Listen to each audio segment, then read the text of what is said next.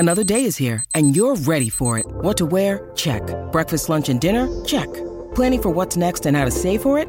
That's where Bank of America can help. For your financial to-dos, Bank of America has experts ready to help get you closer to your goals. Get started at one of our local financial centers or 24/7 in our mobile banking app. Find a location near you at bankofamerica.com/talktous. What would you like the power to do?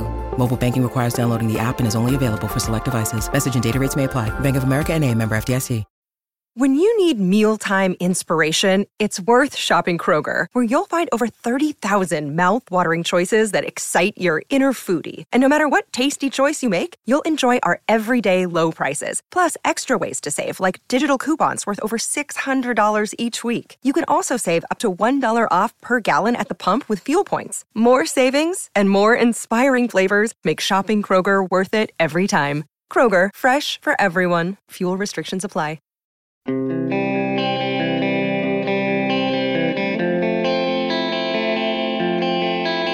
going to say this once before the show and once at the end of this segment. I do not consider Drew O'Connor to be the next Matthew Tkachuk. I don't think of anyone anymore the way I think of Matthew Tkachuk, not even Brady Tkachuk. Good morning to you.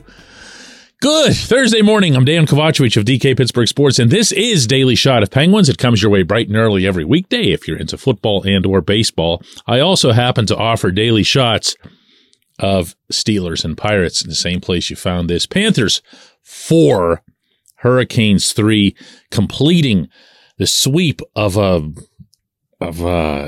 Eastern final that was actually a lot more balanced than that might suggest. But the difference is were the goaltending of Sergei Bobrovsky and the relentless, clutch, big-time, mega stones scoring of Matthew Tkachuk. What he was able to do, not just in this series, but also in the previous series against the Bruins, is otherworldly. I mean, they're making historical comparisons. He's now figured in, meaning he's either scored or set up 8 game-winning goals for the Panthers this postseason. That puts him into some extraordinary company. I've seen the list. I'm not going to be able to rattle it off to you here, but just for some perspective here, one of the very, very few players who's had more was Mario Lemieux in 1992. He was in on 9. Anytime you're even making it into the same breath as Mario, you're doing something, particularly around playoff time. And yeah, do you watch these games and think, what would the current Penguins look like if they had one of these guys? I guarantee you they're doing it in at least 30 markets, probably not as much in Ottawa because they have a Tkachuk. But the Penguins, these Penguins, could so very sorely use someone who drives to the net, who has a finishing touch, who isn't afraid to get physical. And they don't. And O'Connor isn't that player. Mike Sullivan has spent a lot of time speaking with O'Connor, away from the rink even. O'Connor shared with me multiple times, by the way, over this past season, conversations that we had, especially on the road. And most of it was centered on get in there, bang, be physical, win the puck, win the battles that you're in. You should be, with all that size you've got and the speed and your ability to be that forecheck guy. And the kid did. Early, it was to a fault. Early, he was just skating around looking to run up hits, and that's never something that Sullivan or his coaches want to see. It entertains the crowd, you know. When Brandon Tanev, who was the last guy to do that for Pittsburgh, would do it, it'd be like, whoa, Tanev, you're the greatest. Why can't everybody be like Tanev? Because then everybody'd be out of position. But if you're doing it with a purpose, if you're getting in on the forecheck the way O'Connor did, listen, my friends, you saw it. I don't have to tell you how good he was on the forecheck. He would go in there and just swallow people up. And what is it that they've been saying about the Panthers through this whole run? Not just about Tkachuk, but about their whole team. They're coming in with speed, but they're coming in with size, and they're coming in with snarl. Not the old school crap, okay? Please don't put me into that pile. That's not me. It's not what I'm talking about. I am talking about the value, the massive value that comes with a forecheck. And O'Connor would show this.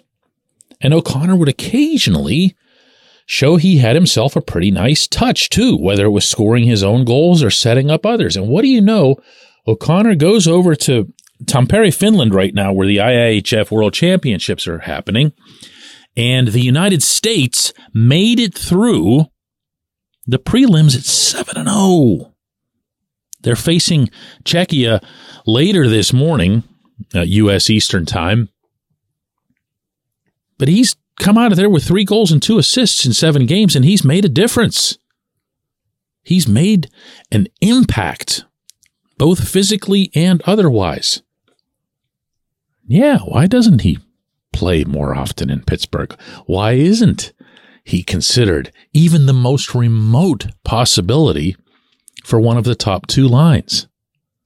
Why is it seen as completely unthinkable that he would take a spot next to Sidney Crosby or next to Evgeny Malkin? And yeah, I know, left winger, Jake Gensel and Jason Zucker and everything else here. I get that, but I also get that you can do different things within the scope of building a hockey team. If you don't have a third-line center, you don't have a fourth-line center, and the Penguins absolutely had neither, and you want to try to make your team overall younger, more energetic, more dynamic, harder to play against, then you do things like that. And you tell Zucker, listen, we're going to put you on the third line. We're going to try to manufacture a third line out of nowhere, just a bunch of energy guys like you, and we have enough faith in your skill that you can do that. None of it happened. I'm wasting everybody's time here. None of this happened. None of this came close to happening.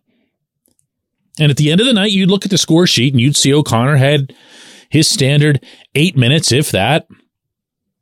Wasn't really utilized on the PK, even though he'd been getting trained for that at Wilkes-Barre Scranton.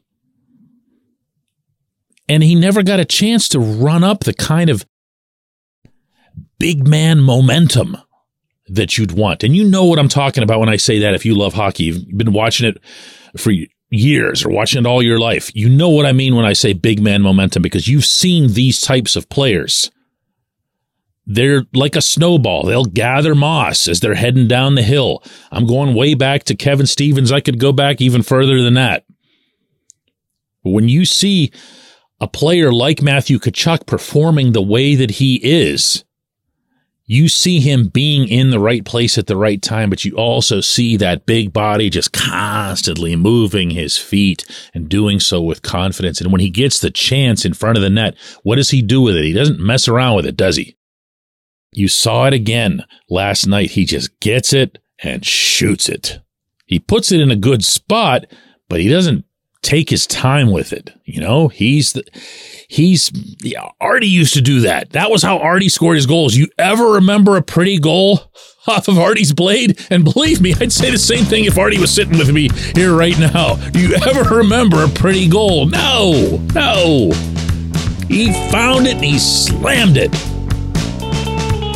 The Penguins might not have one of these, but they also might. When we come back, J1Q. With threats to our nation waiting around every corner, adaptability is more important than ever. When conditions change without notice, quick strategic thinking is crucial. And with obstacles consistently impending, determination is essential in overcoming them. It's this willingness, decisiveness, and resilience that sets Marines apart. With our fighting spirit, we don't just fight battles, we win them. Marines are the constant our nation counts on to fight the unknown. And through adaptable problem solving, we do just that. Learn more at marines.com.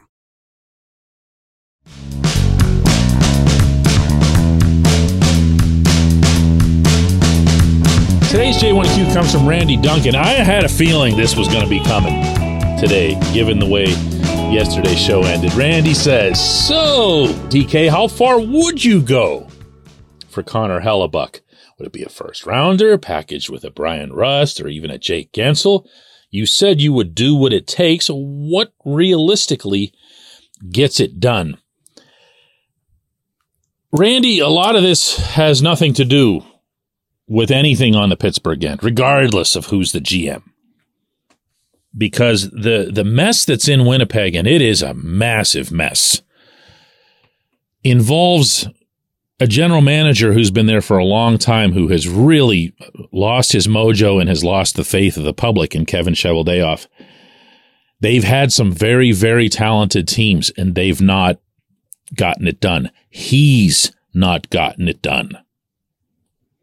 And when you end the season as disastrously as the Jets did in their playoff round, and then snapping at each other, and Rick Bowness, the head coach, trashing the team's leadership right after the elimination game, and players snapping at Bowness and everything else, you very much get the sense that they're done with this phase of the franchise. And that means you might even consider moving guys like Blake Wheeler, Mark Scheifele. And if you do that, that's when you're signaling at the least, a short-term rebuild. So when you're talking to Hellebuck, as the reporters did after that, and Hellebuck says, I got one more year on my contract, I'm not interested in being part of any kind of rebuild.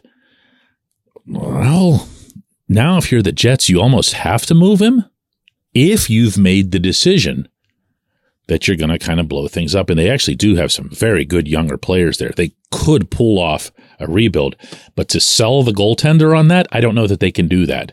I don't know that they won't, but my point is that's the first part of this that has to play out. A lot like the Kyle Dubas thing. The Fenway Sports Group people were not going to be able to do anything with Dubas until the entire circus in Toronto played out. Actually, playing out exactly the way it did was optimal, if Dubas is your choice. If it gets to the point that the Jets would trade Hellebuck, and that becomes known, you'll probably have no fewer than, wow, want to play along here with me and try to take a guess at how many teams would want him? I mean, what is it? 25, 26? How many current goaltenders around the league would you put in a category with Hellebuck? Like 3 or 4? Like if you're Tampa, you're not going to go after Hellebuck. Now, if you're Florida, you're not going after Hellebuck. If you're the Rangers, with how much they believe in Igor Shesterkin, you're not going after Hellebuck. If you're the Islanders, you're not. You see what I'm saying here? But you're talking about a very, very small list, and everyone else would be willing to do something, and something significant, to have this player, even though he'd be kind of a lame duck, even though he'd have to be signed in order to make sure that whatever it is that you're giving up in a trade is something that becomes worthwhile for you in the long term. And it's seismic when you make a move like this, regardless of whether it's Pittsburgh or anybody else. It's seismic.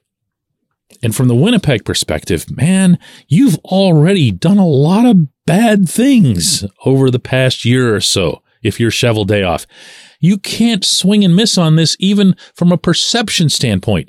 You've got to make it look like to your fan base in Manitoba that you have fleeced the Pittsburgh Penguins or whoever it is.